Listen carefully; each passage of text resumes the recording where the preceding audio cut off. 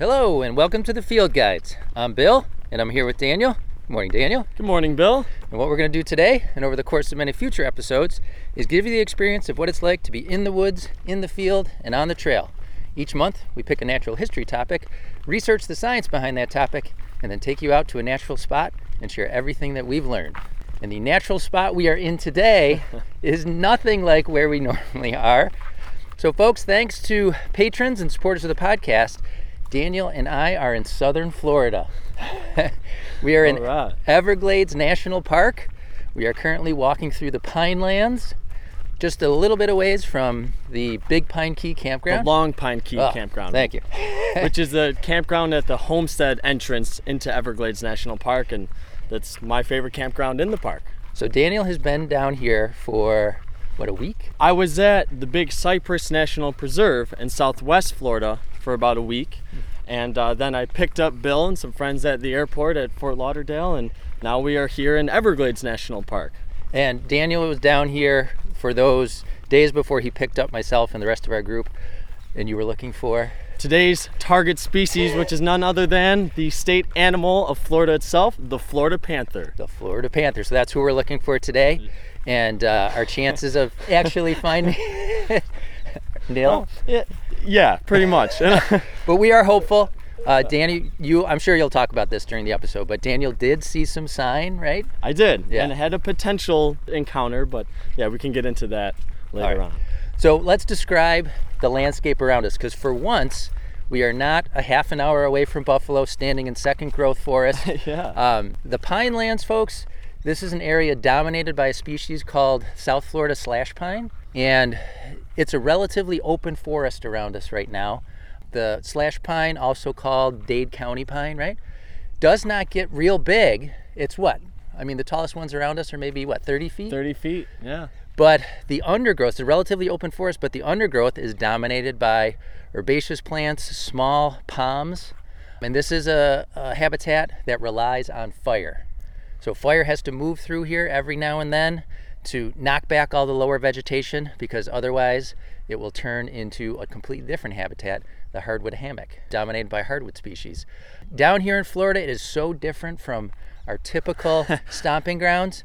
Here, a change in elevation of just 6 inches or a foot can create a completely different habitat. So, yeah, and that's why the Everglades is my favorite place on earth, yeah. Because you can start at the Long Pine Key Campground and drive 30 miles and see so many different habitats, so many different species, so much different wildlife. Yeah. So the diversity for just one place is amazing. It is amazing. Yeah. And yesterday, while we were driving or hiking, you were talking about how growing up, you thought of the Everglades just as, open kind of like a marsh, yeah. Just like a wet area dominated by grasses or sedges or something, yeah. Just like one big wet area.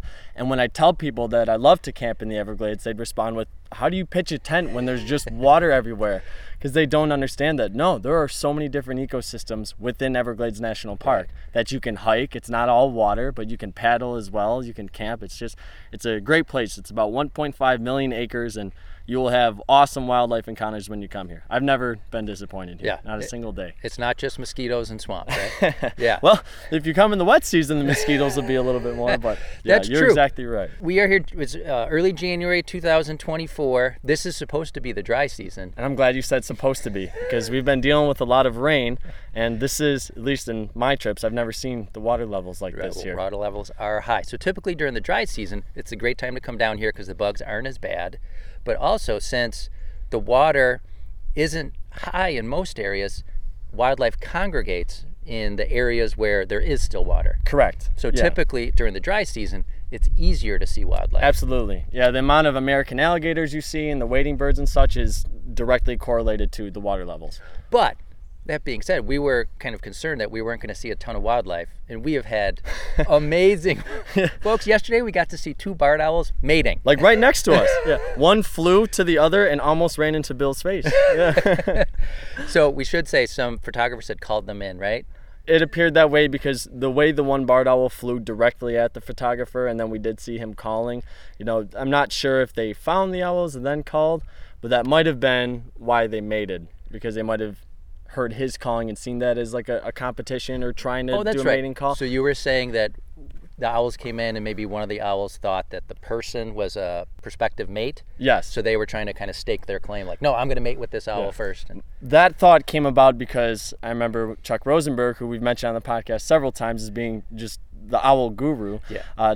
When he did, I think it was the first ever owl prowl at Rhinestone Woods, and he attempted to call them barred owls. One landed right in front of him, and then another one came and mated with that owl right there. So it was similar circumstances. So we just wondered if that was the cause behind that, but it was awesome. It was incredible. And daytime too. I mean, just like right in front of us, broad daylight, got great right photos. Along the road. Yeah. Yeah. So folks, if you can come on down here, check out the Everglades, especially during the dry season if you can. Emphasis on that. So we should tell people, when is the dry season typically? It begins and there's always variation and such. Around like November is when the dry season starts, and then in like April is when the wet season begins. Around April, May. Okay. So. And I should point out to folks, because it just popped in my head, we did invite Steve to come down. We wish Steve could be here with us, but Steve has a lot going on, so he couldn't make it down with us. So you just get Daniel and I today. Oh, I'm sorry, guys. It's going to be great. So we are going to be hiking down this Pineland Trail here, focusing mostly on the Florida Panther. And for once, this is an episode I have not done very much research for, so Daniel's going to be doing most of the talking today. I'm going to be asking a lot of questions, trying to provide the color commentary, making the quick-witted comments that Steve is usually responsible for. That's where we miss Steve. That's right. But I'm sure we'll be talking about a lot of other stuff along the way. Because, again, there's just so much to see, so much to find out here in the Everglades. So. Yeah, and who knows what we'll encounter on this trail. Exactly. I've seen hawks on this trail, deer, and we found what we have believed in the past to be panther scat on this trail. So you never know what we're going to see. All right, so let's walk a little bit. All right. And, we said that our chances of seeing a Florida Panther were likely nil, but why is that?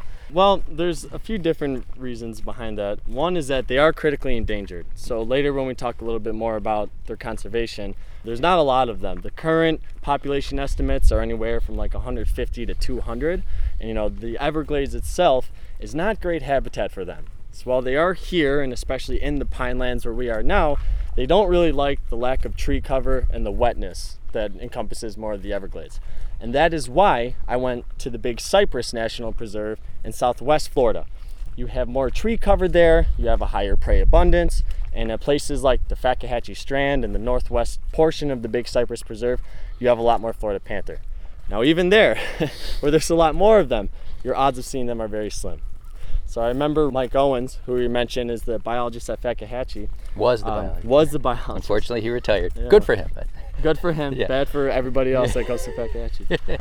But he mentioned, I think, if I can remember correctly, when I was reading on the website, he said that he saw like 20 of them in 20 years or something like that. He averaged like one a year. That's still pretty good. Yeah, I know. Right. Like, that's amazing. But he's out there all the time. Right. So the more time you spend, the more likely you are to see it, right? Yeah. So just thinking, from the listener perspective, how is the Florida Panther different from people I'm sure have heard of mountain lions and pumas? And so I don't know if we've talked about it on the podcast before, but let's get that out of the way. Yes, my plan was to start with that because a lot of people have heard of Florida Panther. It is like a charismatic animal. You mentioned it's the state animal of Florida. There's a sports team named after it. Yeah, there's a sports team named after it. And there's a lot of drama and controversy and litigation regarding the panther, but a lot of people don't really know what it is. And like a lot of people think that Florida Panthers are black. When I told my parents that I was going to go on this trip and I was showing them pictures that people have taken of Florida Panther, they're like, what? That looks like a mountain lion. I thought they were black. The quick, simplified answer to what's the difference between the mountain lions that people are more familiar with out west and our Florida Panthers is essentially where they live. Right. Yeah. But they do look virtually look the same. Yeah. They are, and we'll get into subspecies later when we get into taxonomy. I don't want to jump into that now. Okay. But mountain lions, cougars, Florida Panther, Pumas, they're all the same species. Mm-hmm. Yeah. So a lot of people don't realize that. It's like woodchuck and groundhog. Different. Yeah. Just different common names for the same animal. Different common names for the same animal. Okay. So and that was kind of like a shout out to the timber rattlesnake episode we just did. And we mentioned that canebrake rattlesnake was the name for the population in the southeast. Florida Panthers referred to the pumas that live in Florida. Mm-hmm. And they are the only breeding population east of the Mississippi River. And so they are unique. Right now they are just in the Florida Peninsula, right? The breeding population, yes. Yeah. So when we talk about their behavior a bit, they can wander. Okay. And, they can leave the state. So They are allowed. they are allowed. They are allowed. Well, I should say they're able. They're able. Yeah. So the Florida Panther is a large carnivorous cat species. They're usually described as tawny, which is like an orangish brown color. I say like a deer. Yeah. They No, look that's a good the same comparison, color yeah. as a deer. But there can be some color variation that includes like a palish brown or rusty upper parts, and they usually have like a dull white or buffy undercarriage. They have a long tail, which is like nearly half the total length of the cat, so that's a big feature for identification, and it's like dark brown or blackish at the tip. The back of the ears and the sides of the nose are also dark brown or blackish, and they have large dagger sharp retractable claws like other cats, and canine teeth that are about 1.25 inches. So they got some serious hardware to them. And they just want to eat you, right? Yeah, well, there has never been a documented attack on a human from a Florida Panther, unlike other pumas in other places of the United States. That's just your tree hugger propaganda. We know they're out there killing people left and right, right? If that was the case, I would have been a lot more nervous during my nocturnal stakeouts for them by myself in the Big Cypress backcountry. Well, I can't tell you how many people, when I said, I'm going down to Florida, what are you going down to Florida for? To look for Florida Panthers. Universally, the reaction was, aren't you worried? Aren't you? No. And I had to be like, no, I'm really not worried at all. Because one, I don't even think we're going to see one. Yeah. But secondly, no, they're not really looking at people as something to eat. So. Yes. But that was the weird kind of mental thing going on in my head. I was like, well, they've never attacked anyone before. But if they were, some guy out in the middle of the woods at night, crouching down, looking small and a little bit more vulnerable, like you, would probably be the case. Yeah, because that's what I was doing. But again, odds of seeing one are astronomically small, and it's never happened. So yeah, my mind was at ease. And that was it's never happened with a Florida Panther. With the Florida Panther, right. Yes. Because there are obviously documented mountain lion attacks in other parts of the country. And deaths. Yeah. Yes. Right. So, and speaking of that, the one kind of distinction is that the Florida Panthers tend to be a little bit smaller than a lot of the Pumas out west, and that's usually because of the hotter climates. Sure. So I think you might have talked about that in another episode, the benefits of having a smaller mass when you're in warmer climates, hotter climates. There is a name for that. There is. Named after a researcher or a biologist or something. Yeah, I don't remember what. We'll put it in the episode notes. Yeah. Yeah. So males do grow larger than the females. The average grown adult male is about 120 pounds, but the largest ones can exceed 150 pounds, so that's a big cat. And they can measure nearly 7 feet long from the nose to the tip of their tail. 7 feet long. 7 Okay, but feet long. the tail is pretty long. The tail, yeah, but the tail is very long. All right, so hang on, because Yeah. we came Maybe to we should go left a here. part in the trail here that's virtually flooded. So, That high water, man. folks, just as we're kind of making our way around this puddle, before Daniel can get kind of in mic range again, most of the substrate here is limestone. So again, it's so different from where we're normally hiking, because it almost looks like sand mixed with very light colored stone. Yeah, that's a good way to put it. Yeah, is most of what we're walking on here once you get to areas where it's not covered by vegetation. So again, it's just like being in a completely different environment from what we're used to.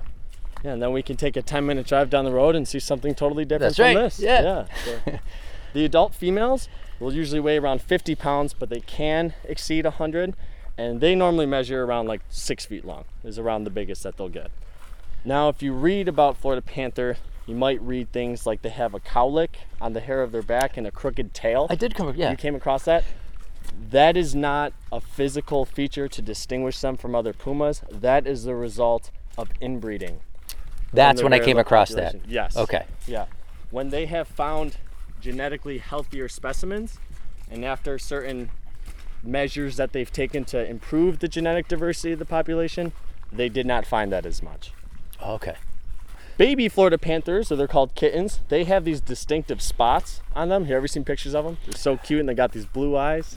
We watched the documentary, which I'm sure you'll mention. Oh yeah. That was the first time I got to see them. Yeah. Oh. Those dots or spots on them help with camouflage because they're hanging out on the floor of the forest. They are adorable. They really are. And it helps them disappear amongst the vegetation there. They disappear by 6 months. I feel like they're, if you see a panther cub, it's like seeing a bear cub, where they're so incredibly adorable, but the fact that you're seeing one also kind of strikes terror because you know there's probably a protective mom somewhere very close by. So in the book that I read, that was kind of an analysis of a lot of the studies that took place in panther captures. When they've located dens, you know, the mother would run off and they would find the kittens. It was always in the back of their mind, like, is it gonna come out?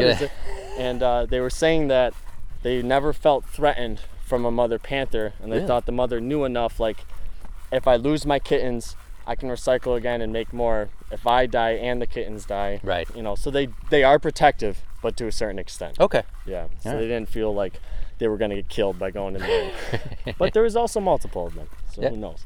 The one thing that I want to mention is that there is another carnivorous cat species down here, the bobcat. Yeah. And there can be, although the bobcats are a lot smaller, they're like 35. They can be like 35 pounds. Mm-hmm. They are a lot smaller.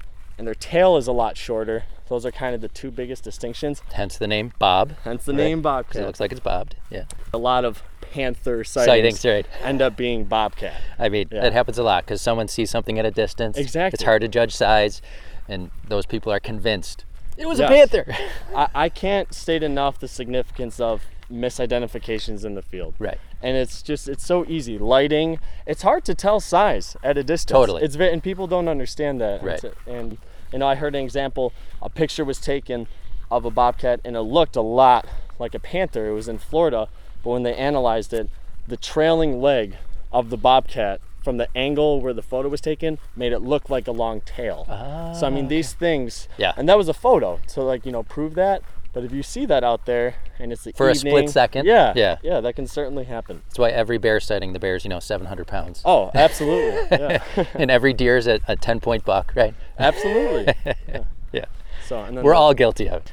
And I know that because there's times I see a bird and I swear it's one species. I take a picture of it, I zoom in later, and it's absolutely not. So the bald eagle becomes a chickadee, right? So that brings me then to the next thing I wanted to talk about, which I mentioned earlier, the black panther phenomenon. I honestly had not heard of this until I started doing some reading for the episode, and I'm thinking, really? I looked into that a little bit because I did want to deconstruct that. Usually when you hear black panther, it's referring to the dark-coated variants of jaguars and leopards due to melanism. So the overproduction of melanin, you know, that dark pigment there. These two cats belong to the genus Panthera, and they're normally called black panthers. So the Florida Panther, which is not really seen, not a lot known about it for most people, you hear panther and you think black cat. Okay. You know, the Carolina Panthers, the NFL football team, I'm not sure what exact species their logo is supposed to represent. Yeah, but they do feature a black cat. Luckily, though, the Florida Panthers that we mentioned earlier, the NHL hockey team, their logo correctly depicts a tawny-colored cat. But in the book that I read, it said they almost had a black cat to feature their logo. And man, that would have been embarrassing, huh?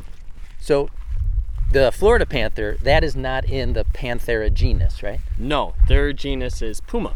Okay. And that's where that name comes from. Right. So we're going to kind of continue to deconstruct the Black Panther thing, and then we're going to hop into range and taxonomy. Awesome. So that was a pretty good little segue there. What also makes that issue more prevalent are these alleged, you know, emphasis on alleged, sightings of large black cats or black panthers in the southeast and in the south. And some folks chalk those up as melanistic Florida panthers. Oh, okay. So it's a Florida Panther. It just happens to look black because it has melanism. Yes, but the problem with that is there has never been a documented case of melanism in any puma, ever. Okay. But it has been documented in bobcats. So they're seeing bobcats, so they thinking it's a black panther. They could be seeing a large bobcat, maybe a large dog, maybe a Florida panther in poor lighting, or even a black bear. I mean, these things happen. Or maybe they're just high or drunk. Yeah, they're having a good time out in the woods. Right. Yeah. But I don't want to totally rule out the possibility of seeing a melanistic jaguar or leopard that has escaped from like the illegal cat trade, especially when you're down here in South Florida. Where I should say everything can survive. Yeah. Right? And it's hard to say something's impossible when you're down here in Florida. So I just want to be sure for the listener, you may have mentioned this and I missed it, but the jaguar and the other species, those two species you mentioned in the Panthera genus, they are not here naturally in southern Florida. They are not, but another kind of caveat for that, I don't know a lot about jaguars, but I know that occasionally they have strayed into the south central United States. Through like Mexico. Like Texas or Arizona, through Mexico, yes. Okay. So, I guess it's not impossible for a melanistic one to do that, and maybe that accounted for a sighting in Texas or something. Okay. We're straying away from where I did my research. Right. Okay. Yeah. It's hard to say things are impossible. So. But as far as we know, there's no black panthers in the southeast. As far as we know. Okay. Yeah. All right. All right. So now let's talk about taxonomy and range. So we're going to start with the general species, and then we're going to break it down to the subspecies that the Florida panther falls into. So their scientific name for the species is Puma concolor. So what do we think? Two color? Two color? Is That's that close. Of uniform color. Oh, okay. So it doesn't have like spots or anything. So it's like the total that? opposite. So, yeah, but you said color. So Right, maybe I did that's say close. color there. Okay. And for the word puma, the only thing I could find was mountain lion. Oh, That all right. translation. So I don't know if that's correct. It just kind of seems like a really specific translation, but a mountain lion of uniform color. Yeah, that's a Makes good sense. description. Yeah. So what's really awesome about these cats is their range, even now, but especially historically, because they've ranged in North America, as far north as Canada, from west coast to east coast, so throughout the United States into Canada, throughout Central America, and throughout South America, That's a huge range. making it the most widespread mammal in the Western Hemisphere. Whoa, Yeah, that's crazy. I know, isn't it? But that's not still their range, is it? Yes, where they can be found in like the Pacific Northwest and up in like Canada as well as South America, but due to habitat fragmentation, habitat destruction, and extensive human persecution, Yeah. their range has, shrunk to certain areas within that, and has been restricted to more remote areas with less human influence, progress, hunting, those sorts of things. But often those attacks occur in that wild human interface where people are moving into Yes. kind of these last refuges of their habitat, and that's when bad things happen. That's when it can happen. Yeah. So we gotta find the coexistence with their apex predators, right? Yeah. So, but that massive range is why they have so many different common names. You hear puma, cougar, mountain lion. You said some word that I've never heard of. Catamount. Catamount, yeah, Yeah. I've never heard that. Oh, yeah. Now, they belong to the family Felidae, which are cats, Mm-hmm. and then the subfamily within that, Felinae. And these are the small cats. Small. So like pumas, cheetahs, lynxes, Okay. ocelots. As opposed to, say, lions and tigers. Pantherinae, those are the large cats. So Okay. African lions, Yeah. tigers. So African lions are in Pantherinae? Are they? The subfamily, Oh, okay. yes. Okay. The subfamily. But the family Felidae encompasses all of them. Gotcha. So it gets broken down even more. So now let's break it down into subspecies. So the Florida Panther, along with all the other pumas in North America, fall under the subspecies Puma concolor cougar, which I've seen that common name usually, at least on iNaturalist, as the North American mountain lion. Okay. I don't know, I just like to say puma. Right. So now the interesting thing about that, and another connection with the canebrake rattlesnake, is that they used to have their own subspecies designation. I did come across this. Yes, of Puma concolor corii. And I can't remember when, but it was not too long ago that they changed that. And that kind of got some people agitated because they wanted the Florida Panther to be its own subspecies. Right. And some continue to use that subspecies designation to this day. But recent genetic studies have said they're just so similar to all the other ones in North America, and I think Central America as well, that they're all Puma, concolor, cougar. So right now, all of our mountain lions in North America, and you said even down into Central America, are considered the same species genetically. Same subspecies. Same subspecies Yes. genetically. So the ones down in South America are a different subspecies. Yeah, I think they're Puma, concolor. Okay. All right. But they're all the same species officially. Puma concolor. Okay. Yes. All right. Gotcha. And I just want to make sure I get it in my head. So formerly the ones here, the Florida Panther, was considered a separate subspecies. Yes, there used to be a lot more. So like Texas cougars had their own subspecies. Okay. The taxonomy of pumas in general is just real muddy. Okay. So when you talk about the historic range of the Florida Panther and the taxonomy in general, it gets real muddy. Well, sure, because a lot of subspecies and even species classification historically was based on like appearance, things we could see. Yes. And then genetics has really been, I would say genetics has helped us clear things up, but the fact that all of those historical designations are still out there and you're able to come across them, that can sometimes muddy the water. You want to be sure that what you're looking at is the most recent for sure designation. Absolutely. Yeah. But that being said, I want to be sure the audience understands that even though all of the North American and some the Central American subspecies are considered the same subspecies, there are still some differences. Like you mentioned, the Florida Panther is slightly smaller than other mountain lion populations, but that doesn't mean that they're a different subspecies. Correct. Yeah, so I just want to be sure people got that. Yep. So there can be differences, but just not enough to differentiate them into another subspecies. Absolutely. Yeah.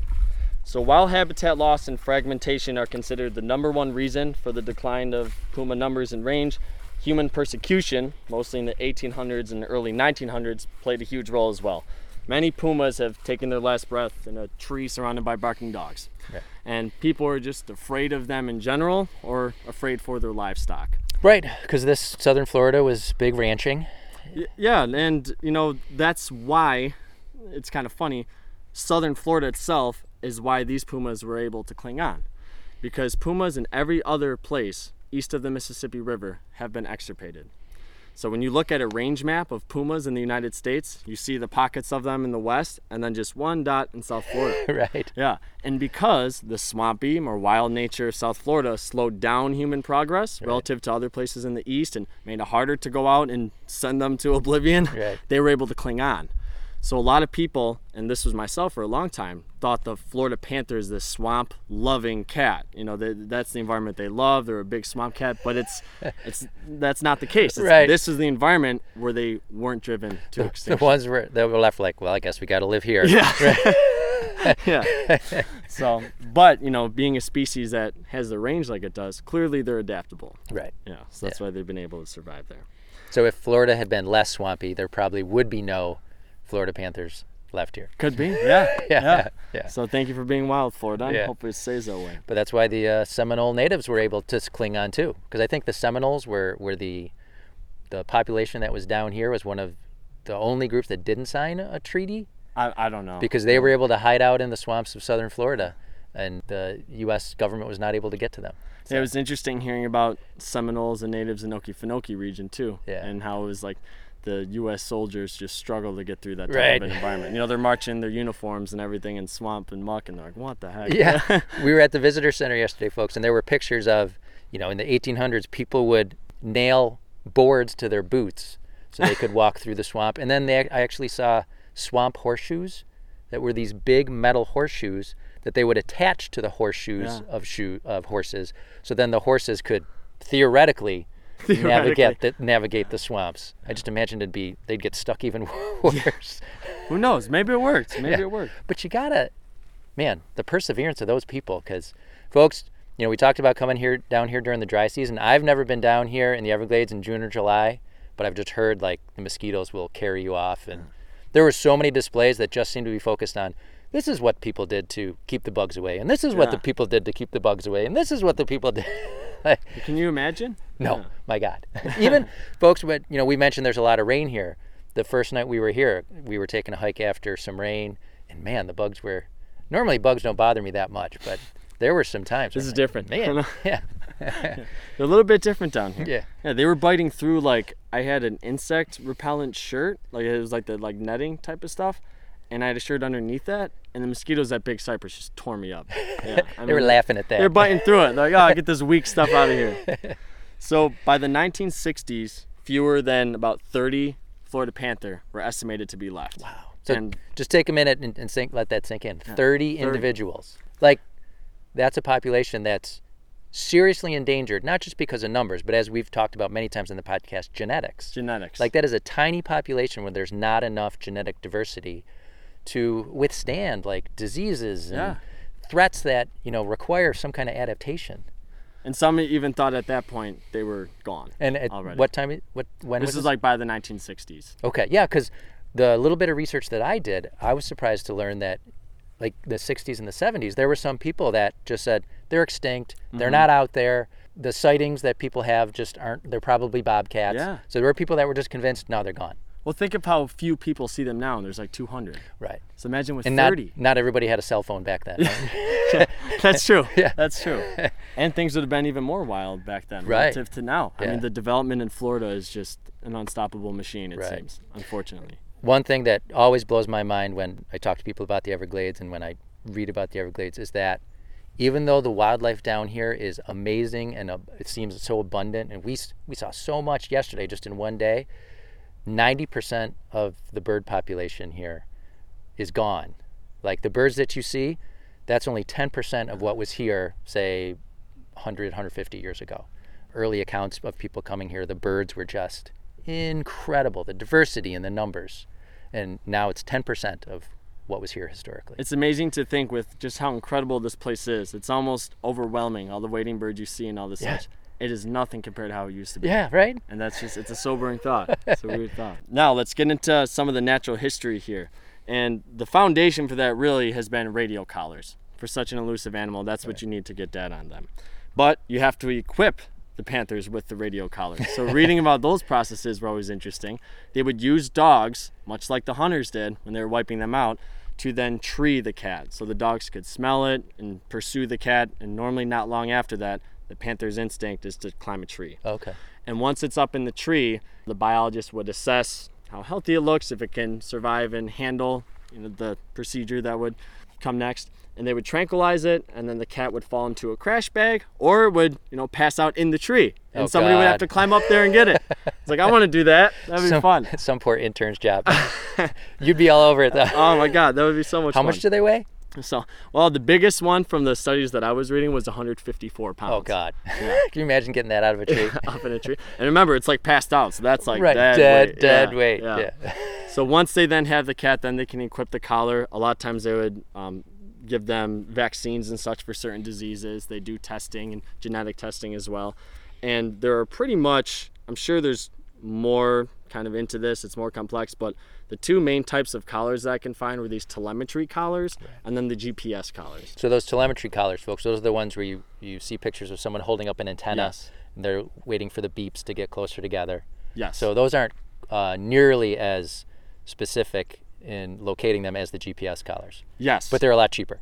They're cheaper and they're used a lot more because although you really only can get daytime location data because you do telemetry flights during the daytime, which is why there's a lot of debate over which habitat the panther uses, but they're cheaper, they last a lot longer in the field, and they're more durable. So think, whenever something goes wrong, you have to recapture that cat. Right. And you want to limit that because it is a stressful procedure. Sure. It is pretty invasive. It's needed, but it is pretty invasive. So the GPS collars, while they can provide that nocturnal habitat use data, the battery doesn't last near as long, they're not as durable, so you have to have way more recaptures. Yeah. So until the technology still improves greatly with GPS, the telemetry is still used a lot. I got to imagine how strong a Florida Panther is. Those collars have got to be pretty heavy duty. Because whenever I've seen pictures of cats with the collars, I'm always like, man, that collar looks so meaty and so big, but I imagine it has to be. I just know my cat's at home. Like, when they don't want something on, like, they get it off. So the habitats, the general consensus is, and this just makes sense, tree cover. Expansive tree cover in forests are their most important habitats. Okay. That's what you want to protect. They've kind of argued how exclusive that is. So while it is the consensus that tree cover is the most important part, previous studies have showed that open areas are not really useful to them. Okay. But future studies that have had GPS have showed, no, they do use these open grasslands, drier places. So that's the key. You want a lot of cover and then drier areas. So a variety. Yeah, so they aren't this like swamp cat that people think. They can adapt and deal with that, especially like when you're in Big Cypress or the Everglades. There's a lot of that, so that will occupy their territories. They do want those drier forests. Okay. So they really love hardwood hammocks. That's the one they said they would spend their most amount of time in with these telemetry studies. So folks, the hardwood hammocks, we mentioned them at the top of the episode, those are the highest and driest habitats in the Everglades, and really the densest. Like when the first time I came down and walked through a hardwood hammock, my kind of stereotypical picture of a jungle, because it's like dense undergrowth, it's not a forest that you can walk through. There's just too much undergrowth there. And for an ambush predator, that's what you want. Right. You want that undergrowth. Yeah, okay. Yeah. So they like the dryness there. So they'll also use habitats like pine lands, where we are now. They really like the pine lands and the ubiquitous saw palmettos growing underneath that provides that cover and protection for when they're rearing kittens. But they will use cypress swamps as well, cabbage palm woodlands, but again, they like the drier areas better. Okay. So earlier studies have pretty much dismissed the use of like farmland and open fields, but future studies again have shown, drier fields, places where you're going to see deer, are places that are useful to them. Sure. And that just makes sense that they would use edges, because that's what the white-tailed deer like to use. Yeah, right. It just makes sense that way.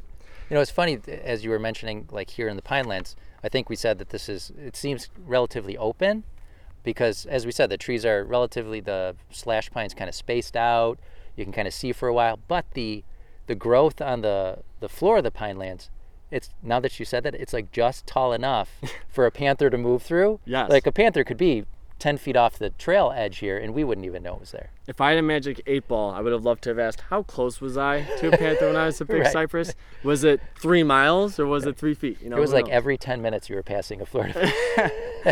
Who knows? And they were saying, look at this guy with the face paint on. Like, oh yeah, who is this guy? Full camo, getting frustrated with mosquitoes and such. So the thing about the Panthers too is that they have these humongous home ranges. That's what you always hear about them, and this is why the habitat fragmentation is so detrimental to them. All right. They require a lot of space. So tell people, home range. What do you mean by habitat fragmentation? So habitat fragmentation is, say you have a large area of forest and you just take part of it and make room for houses, and then you destroy another part of it to build a supermarket, and you disrupt and destroy these single unbroken, that's what I was looking for. Unbroken forest. Even a road.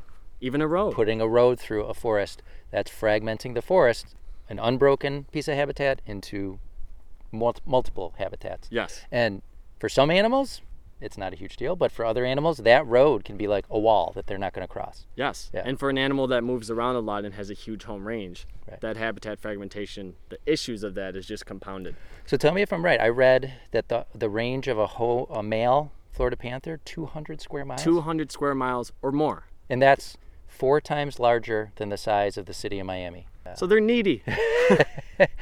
Which is a problem here in Southern. Yeah. They need a lot of land, and land is at a premium. Yeah. Yeah. Yeah, and that's the resident, adult male panthers that have a territory. The females don't need as big of a territory. So about like 75. That's all. It's only 75 square miles. Yeah. For a female panther. Wow. So, and again, there is variation. There is mentions of, like 400 square miles. Wow. So, I mean, they need a lot of habitat. Yeah. The home range will overlap with females a lot more than it does with males. These adult male Florida Panthers, the resident males that I mentioned, they patrol this territory, and especially when nearby females are in estrus, they will kill other males that enter that territory. Wow. So they're hunting, but they're patrolling, and they'll just kill other male panthers that venture into it. So the ladies are way more tolerant of each other than the dudes are. Way more tolerant. Okay. Like you can't stress that enough there. Yeah. And in fact, the second leading cause in panther death is intra-specific competition. So panther on panther violence. And number 1? Vehicle collisions. Yeah, that's why those roads. Yeah. So, but I mean, that's just amazing when you hear about these territories there. They're so big, and if you're a young male panther trying to establish a territory, you're going through a gauntlet of suburbia, of resident males trying to kill you. I mean, that's why these young panthers can wander so far away, even into Georgia. Man. A Florida panther was shot and killed in Georgia. I can't remember what year it was, but when they did the genetic testing, it was from southern Florida. From Florida. Wow. So that movement is crucial. If only we could convince them to just get along a little better. Yeah, just a little bit more. The number 2 cause of death is Florida Panthers. Florida Panthers, yeah. And when you read about their territories, so in the telemetry data and the studies that they've done, it's real crazy how you'll have one territory of, say 200 square miles, and there's a resident male that patrols it, and he'll kill the other males that enter that territory, especially if there's breeding females nearby. But then one day, when he's a little bit older, he'll meet his match. And when another panther kills him, they take almost that exact territory, especially the heart of it. So the analogy that the biologist made was like, and this also happens if a resident male gets hit by a car. then a lucky transient male nearby will just Grab hop into that. that territory Gotcha. and defend it. It's almost like you have a neighbor living on your block, they move out, and then you move into their house and just modify the property lines a little bit. Okay. That was the analogy he made. Okay. And that's pretty amazing. Yeah. And this was done over telemetry studies of 5 resident males that lived in the Fakahatchee Strand in South Florida from 1981 to 1994. And I mean, and they overlapped the territories, and they were just, the heart of it especially was so similar. It really is amazing that way. And then again, the young males will disperse hundreds of miles to find their own home because they're really traveling that gauntlet. And that's why when you're in Florida, you'll see these wildlife underpasses under Alligator Alley, State Road 29, and other places to help these young males, go to different habitats and avoid vehicular collisions. Right. And it has helped some. So hunting and activity. So another reason why seeing panthers is something that doesn't happen very often is because they tend to be nocturnal. So they'll still be active at dawn, but that activity does decrease as the day goes on. And usually by midday or even earlier, they're in a saw palmetto place, resting, sleeping. And by evening, that's when they'll awake again and begin their nocturnal activities, which is traveling to different places and hunting. So we're out here at the worst possible time to see the Florida Panther. Yeah, but even if we were, you're at the best possible time. True. And that's because, and I'm glad you brought that up because I wanted to mention, while they are in Everglades National Park, it's not ideal habitat, again, because of just the amount of these open wetlands. Mm-hmm. It's never been a great place for them. And now that you have invasive Burmese pythons here, eating all the other mammals, it's made it even worse. Less prey for them. Less prey for them. Right. As I mentioned earlier, they are ambush predators, so they really like the cover of darkness, and they like the cover of undergrowth, and they ambush. So they'll sneak up on a white-tailed deer or a hog. That's their top 2 prey animals. And they'll attack it hopefully without the prey even knowing, and it's always a lunge to the throat to kill the animal. Nice, right? Do they have wild hogs here? So, yes. Non-native. Non-native. Right. Yeah. Okay. It used to be white-tailed deer was the number 1 prey, but as these hogs just continued to grow in their population, they believe that they're easier to catch than the white-tailed deer. Okay, I can see that. Yeah. So they made the transition from that. But they will eat armadillos, raccoons, and sometimes birds. And when you get to open wetlands, like in the eastern places of Big Cypress and in Everglades National Park, where it's not as good habitat for deer and such, they're going to be eating more of raccoons, sometimes American alligators, and children. Otters, and children. Yeah, for sure. So it was always interesting because, when I'm crouched down in the woods waiting for a panther to come by, a catbird would be really loud, like in the shrubs to my right. I'm like, what is that? So the catbirds were messing with me. In one scat survey that they did, they even found the remains of a bear cub. But that was in the Everglades because they gotta, widen their prey selection. Sure. In the Everglades and places like that, they also have a wider home range because they need to travel more to find adequate prey. Right. And you'll hear about pumas caching their prey. They do that here, but they can't hold the prey cached as long as the other pumas out west in colder climates because of the Florida sun. It'll spoil the food. It spoils too quickly, yeah. So, again, the panthers are more productive, they produce more young, and they have smaller home ranges where food is abundant. They will hunt livestock and pets, especially in places like the Golden Gates Estates where you have, I just saw a video that came out a couple months ago of a panther peeking through a woman's, I don't know if you saw, it's like a sliding glass door of her house. Oh, I did see that. I'm like, man, this person could be just watching TV and they got a panther sighting. You're super jealous of it, right? I'm super jealous, yeah. I'll admit it. And I didn't look into that too much because it's not as, polarizing as the topic of like wolves with livestock. But there is a website called Panther Pulse, and they list all the deaths of panthers documented, and you look and it's like vehicle, other panther, vehicle, and also documented depredations. Okay. So if you want to get a sense for what they're doing, that Panther Pulse is a good source. How much that. Livestock is being taken? Yeah, okay. Livestock and pets as well. Okay. Because it has happened, but it's not as polarizing again as the wolf issue. Okay. So breeding. What is kind of helpful to the Florida Panthers is they don't have a specific breeding season, but they usually tend to breed in the late fall and winter and then give birth to the kittens in the springtime. Okay. The females in estrus will leave scrapes and scents as well as produce pheromones that will signal to nearby males, and this will increase the testosterone production in males and really rev them up. So if another male enters their territory then, that's when they're a lot more likely to then attack or kill it. The gestation period is about 3 months, And they can have, anywhere from 1 to 4 kittens, although 2, according to the studies, appears to be the average. And the kittens will live in a stationary den for about 50 or so days until they are grown enough to travel with their mother while she hunts.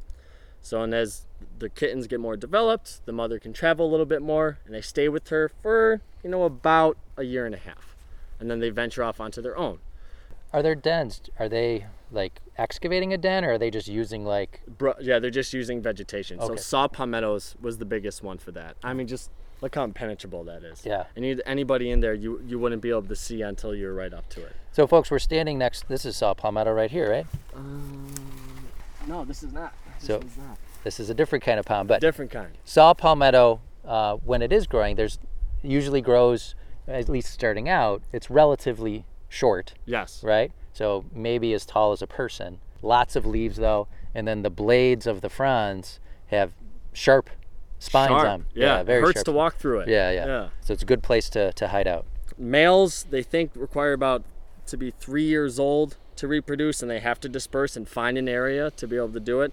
And the females, they found to reproduce before they're 2 years of age. Okay. So that's reproduction. And what's the lifespan?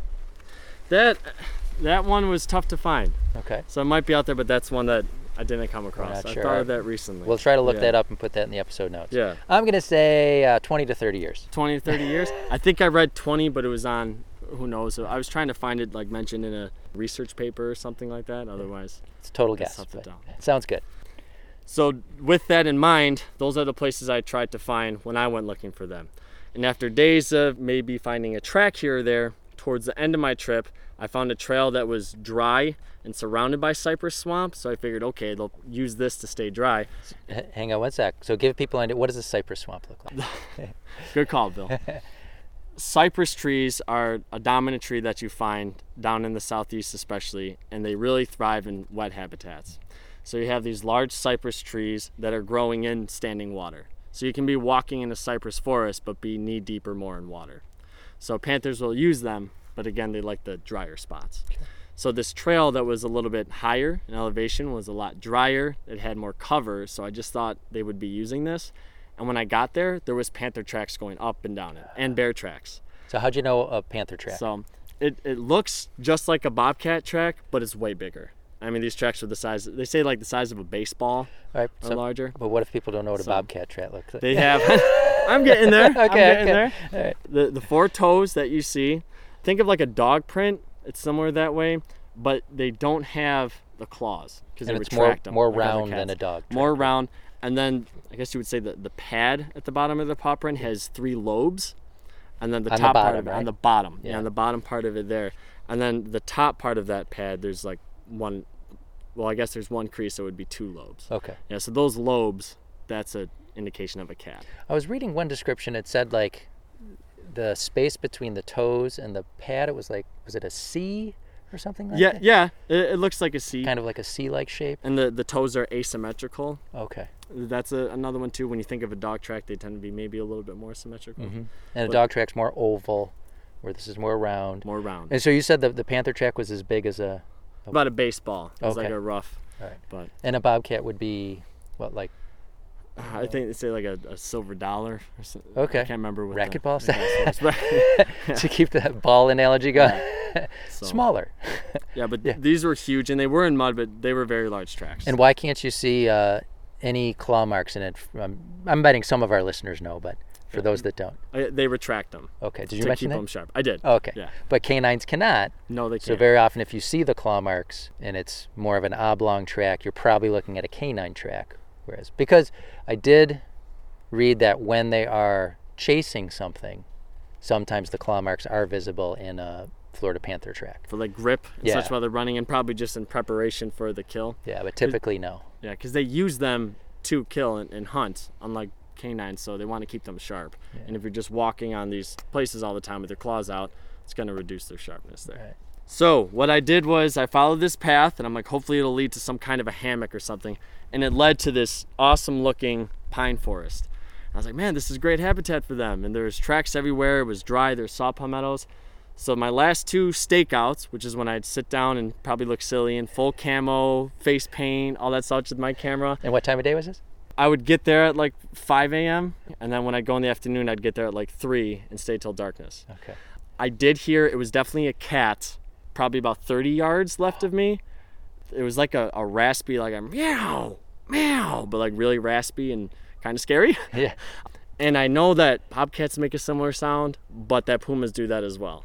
Okay. So, but it very well could have been a panther. Sure, Because okay. there were tracks everywhere, and it was a great habitat surrounded by a lot of areas where they probably wouldn't want to be. So Some kind of wild cat. I'll take that. I'll certainly take that. I didn't even know if I was going to find tracks. Right. So I mean, hey, you found tracks. And you said you find scat? I did not find You didn't scat. find any scat. But Yeah. you found tracks and you heard a wildcat. So, Yeah. And it was, you can go out in Big Cypress and see nothing and have a great time. Yeah. It's fundamentally a cool place. So how many days were you out there for? I was out there for 4 nights. Okay. Yeah, so for Wow. about 5 days. Very yeah, cool. solo camping, and it was a lot of fun. Saw a lot of owls, wading birds, alligators. So it was a great time. It was good to spend some solitude in the woods. So I'm sure people at home are thinking, like, weren't you scared of alligators getting you? I'm glad you brought that up. Yeah. No, I was not. Why? So because we are not the ideal prey for American alligators. Right. Yeah, and a lot of people think we are, because when you're living where we are up north, the only time you hear about them is when they do end up attacking somebody. Mm-hmm. But when you look at these attacks, I don't want to say always, it's usually, the vast majority of cases, a habituated, larger alligator that has been fed by people. Because when an alligator is being fed by people, they stop looking at a human as, ooh, that's scary, to, I get food whenever I see this thing. Right. And they lose their natural fear of humans, and that's when things can happen. But when you're in these more wild places where that isn't happening, it's not a retention pond in a suburb in Florida or somewhere, they retain that natural fear a lot more. And that's what we want. That's what we want. Yeah. Absolutely. Same with bears. Right. It's the same Don't thing. feed them. Keep them wild. Don't feed them. And it's people, like when I worked at Okefenokee, it was always taking people out to see alligators. And they go in there with that fear. And like some people, are they going to attack the boat? Are they going to jump in the boat and try to eat us? And we were at a refuge where they, other than the alligators around the boat basin that steal the fish people catch on their poles, they're afraid of us. I mean, I'll be in a canoe and I paddled right next to this one that was like 11 feet long. And I didn't know he was there until I was right next to him. Right. And it does get your heart rate up a little bit. Yeah. And you're in a narrow path, but just want nothing to do with you. Right. Now that gator could easily if he wanted to, but you just understand that they don't want to. And it's the same with the panther, and it's the same with the Florida black bear. So as much as when you're out at night by yourself, it was intimidating. Sure. It was a little nerve-wracking, but I was reassured by those what notions. Yeah, and I don't want to downplay the fact that these animals, when you're close to them, it is natural to be apprehensive. Because the other night we were out and we saw a 10-foot alligator, in a little ditch alongside the road, and getting close to it, like, it's just natural to be like, whoa, like this thing could make a quick meal out of me if it wanted to. If it wanted to. Yeah, but you got to remind yourself that these animals aren't here to eat us. They're not looking at us as prey species. Yeah, typically. As much as we want to talk about that, you do have to say, admire from a distance. Right. Be respectful, because again, nothing's impossible, and it has happened in certain situations with black bears, pumas, and alligators. Right. So admire from a distance. Don't be like the tourists in Yellowstone with the bison. Yeah, exactly. So all right, so now we'll just get to kind of towards the end of the things we want to talk about here, some of the conservation and threats that the panthers still continue to face today. Okay. In 1967, that's when they were federally listed as endangered. So they must have been listed under the precursor to the Endangered Species Act, because that came out in '73. So I know there were some protections ahead of that. So, okay. Yeah. So Okay. All right. Yeah. Thanks for clarifying that, because I would not have known. The only reason I remember when the Endangered Species Act was passed is because that's the year I was born. 1973. There you go. There you go. So that just sticks in my head. We did just celebrate Bill's 50th birthday. We did. Happy late birthday, Bill. Thank you. It was wonderful. It was. So, and again, by the 1960s, there were fewer than like 30 of them. Now, they were helped a little bit by the establishments of the Big Cypress National Preserve as a wild place in 1937. Parts of the Fakahatchee Strand Preserve Park were acquired in 1974. Everglades National Park was acquired in 1947, but they didn't help too much. By the 90s, they thought that there was about 50 or so left, and that they were of very poor genetic diversity, and a lot of models predicted inevitable extinction. So this led to the single most significant conservation action in 1995, which is when they introduced 8 female pumas from Texas into South Florida to breed with the remaining males to increase the genetic diversity. And they selected those pumas because historically, the pumas living around Florida would have ventured into that area and vice versa. There would have been some overlap. This did get some pushback because when you start getting into the weeds of things, is it now a Florida Panther now that it has Texas Puma DNA mixed in? Right. But when you look at what happened and that the population started to grow after that to what it is now today, around maybe 200 individuals or so, it's hard to deny that that was a win. And wasn't the kinked tail and the cowlick, weren't those genetic abnormalities brought about because of inbreeding? Because of inbreeding. Okay, so you mentioned those earlier in the episode, and that's why those stuck in my head. Yes. So they were seeing evidence of that.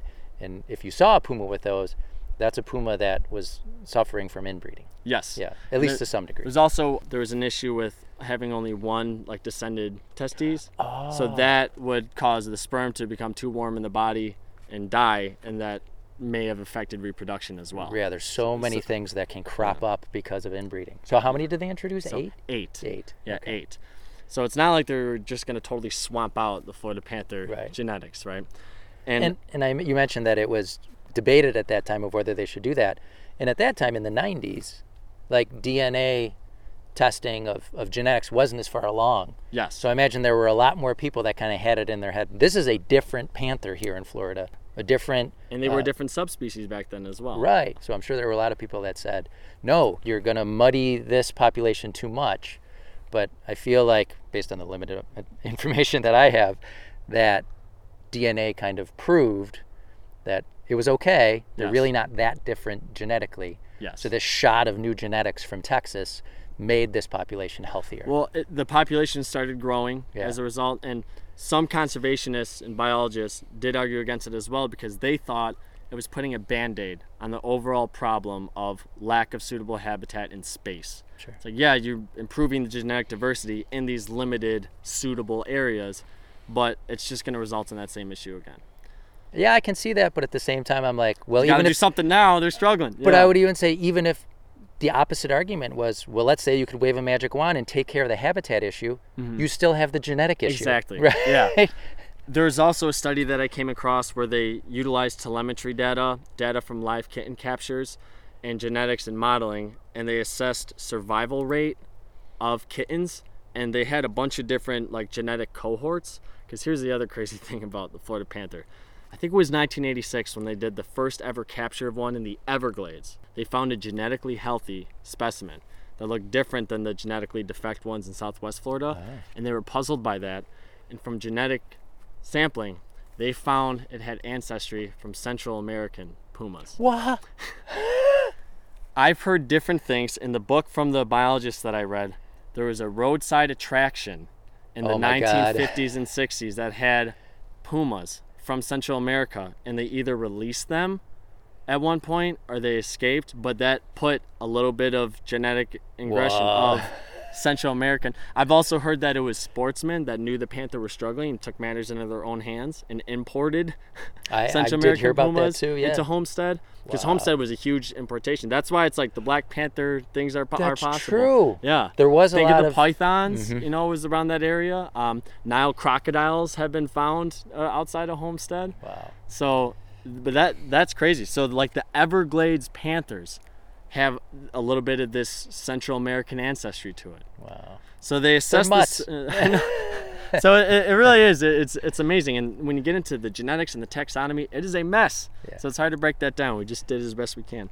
When you get into survival rate, the ones under the model with the highest survival rating were the offspring of a traditional Florida Panther male and one of the original Texas Pumas. Their offspring. Okay. They had the most genetic richness and the highest survival rate. So between the studies from this expansive model resulting from telemetry data and captures from 1982 to 2008. Wow, it's a nice spread. Between that and the population expansion, it is hard to deny the success of that introduction of the 8 cougars. Right. So we still have the issue of habitat encroachment and fragmentation, but the genetic issue seems to be in a good place. It's better. But, when you look at Florida, even before all the extirpation and the hunting and the habitat loss, they're on a peninsula, And, you got Lake Okeechobee and the waterways that spread off of it. So they were isolated. So there's probably a little bit of inbreeding that went on even when their populations were healthy.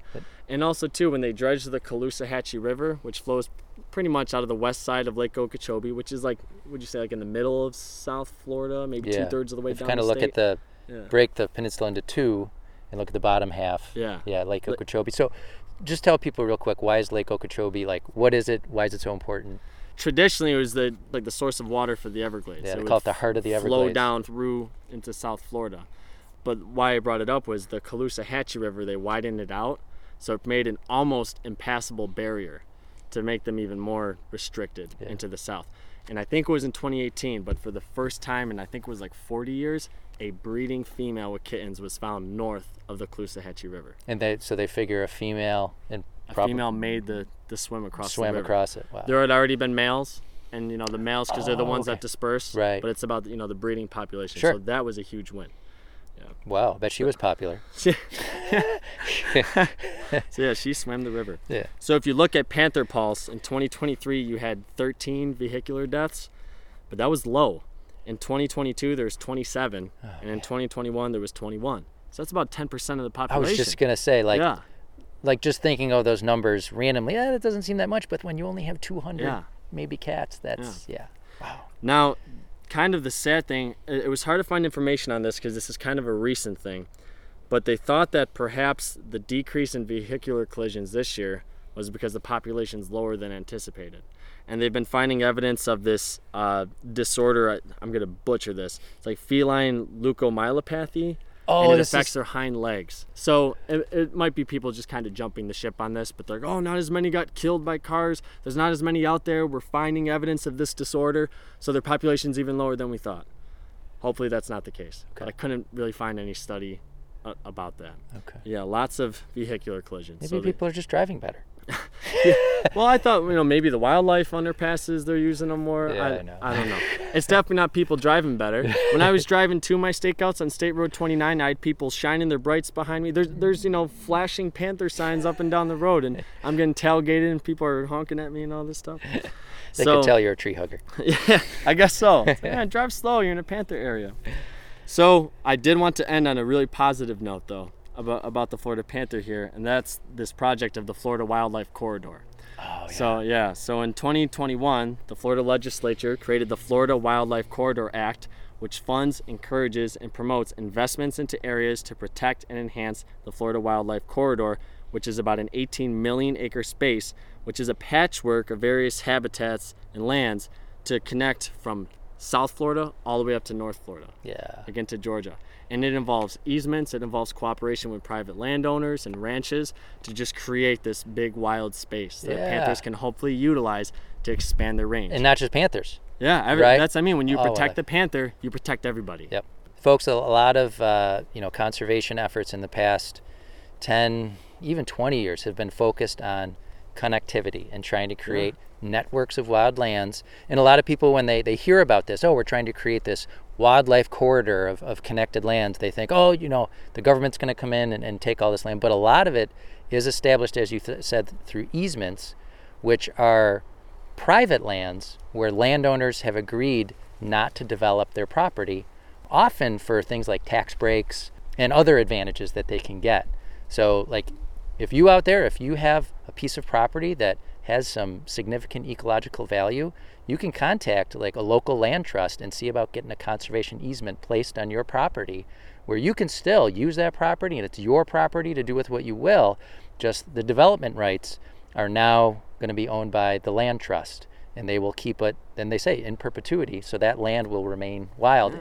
And if it's within a corridor, it could be like a valuable piece of connecting lands. Yeah, so enticing people to have and maintain good habitat for panther and other wildlife, and subsidizing and helping that, as opposed to regulations and in quotes punishing people for living on good panther habitat. Right. That's the way they see it, and that's a complex issue, but that's the way to go. Yeah. And a lot of people, they want, I mean, it's the state animal of Florida, and a lot of people want this animal to increase in range and prosper, so that is an awesome project. Are you going to talk about the documentary? That's what I was going to say. If you wanted to learn more about this project and learn about the panther in general and see some absolutely stunning footage and photos taken by Carlton Ward of Florida Panther, it's by Nat Geo, but it's on Disney Plus, I think. It's on Disney Plus and Hulu right now. Disney Plus and Hulu. It's called Path of the Panther, and oh my gosh. Oh, the photos they got, the video they got, yeah. Unbelievable. Best pictures I've ever seen. Amazing. Panthers, yeah. And video. And the video, and it just bears and all that stuff too, and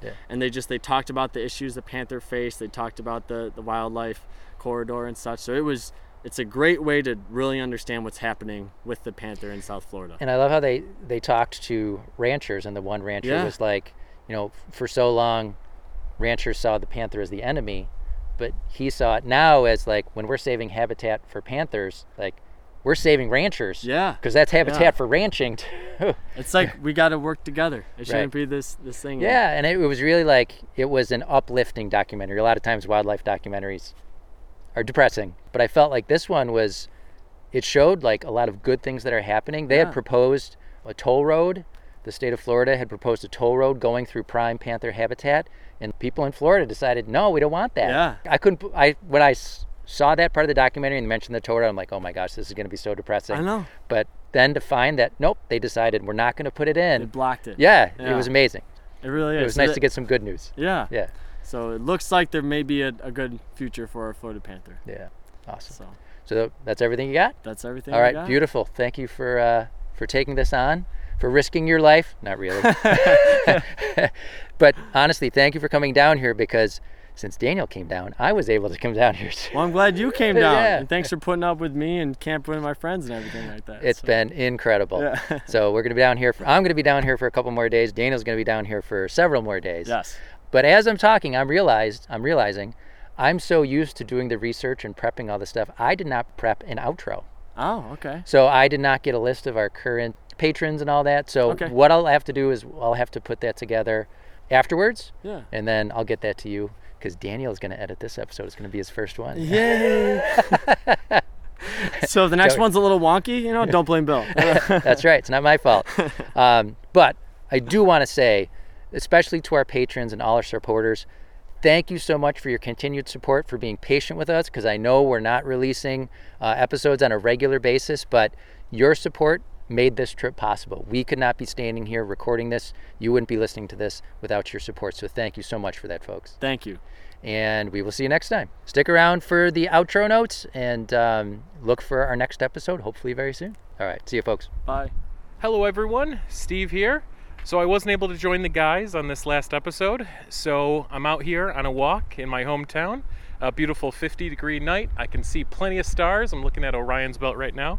And I'm just gonna wrap up the episode for you. So first, let's do a couple shout outs. So last episode, Bill completely forgot to thank listener Sophie S., who originally emailed the idea for the timber rattlesnake episode. She's an educator at Denison Pequot Seapost Nature Center. Bill tried to get me on that, but I think I said it right, and that's in Mystic, Connecticut. And she was kind enough to invite us out to check out the nature center and their rehab animals. So thank you, Sophie, for both your email and the great work you're doing. Also, Sung, a grad student studying ecology in South Korea, they sent us an email from the other side of the world letting us know how much they've been enjoying the podcast. So thank you for listening, Sung, and best of luck with your degree. So we'd also like to thank our growing list of Patreon supporters. So thank you to our new patrons, Chris N., Hot Dog, Cold Weather, Dennis, and Dr. Judy. So special thanks to her also for letting us know that the FAB, F-A-B, in the anti-venom crow fab meant, and remember we joked about it meaning fabulous. Well, this is what Dr. Judith said. The fab part means fragments of antibodies. So FAB, fragments of antibodies. They are Y-shaped, and the top part of the Y is the active site that recognizes the antigen or the venom. Oh my God, I said venom. Bill's getting to me. The venom proteins, whereas the stem is more likely to cause hypersensitivity reactions, so they try to remove those if possible. Yes, so thank you very much for her pointing that out. So each episode, we like to give a special shout out to our top patrons, so stick around for the end of the episode to hear Bill's daughter Violet share that list. And remember, if you'd like to be part of the Field Guides and read our patron list in the future, email us at thefieldguides@gmail.com. And if you'd like to support the podcast, consider becoming a patron of our show at patreon.com. As a patron, you'll get access to a special patrons-only version of our episode that include us sharing the episode notes. Because of support from our listeners, we've been able to keep the show free and make cooler episodes like this one. Or you can make a one-time donation through PayPal on our website. A big Field Guides thank you to Tracy T. and Mark B. for their generous donations in January. And don't forget that we have Field Guides merch available through our website store at thefieldguidespodcast.com. And remember, if you can't financially support the podcast, you can help out by sharing it with friends and family and by subscribing and leaving us a review wherever you get our podcasts. It helps spread the word and allows us to reach a wider audience. We'd like to thank our newest iTunes reviewer, NC Gieslin or NCG Eastlin. Well, either way, come enjoy our periodic posts on Facebook, Twitter, and Instagram, and you can always email us ideas for episode topics, criticisms, or your own stories of personal encounters with the Florida man to the fieldguides@gmail.com. So this must have been something that came up in the episode, and I'm looking forward to finding out myself. All right, so thank you guys, and here's Violet with the list of our top patrons.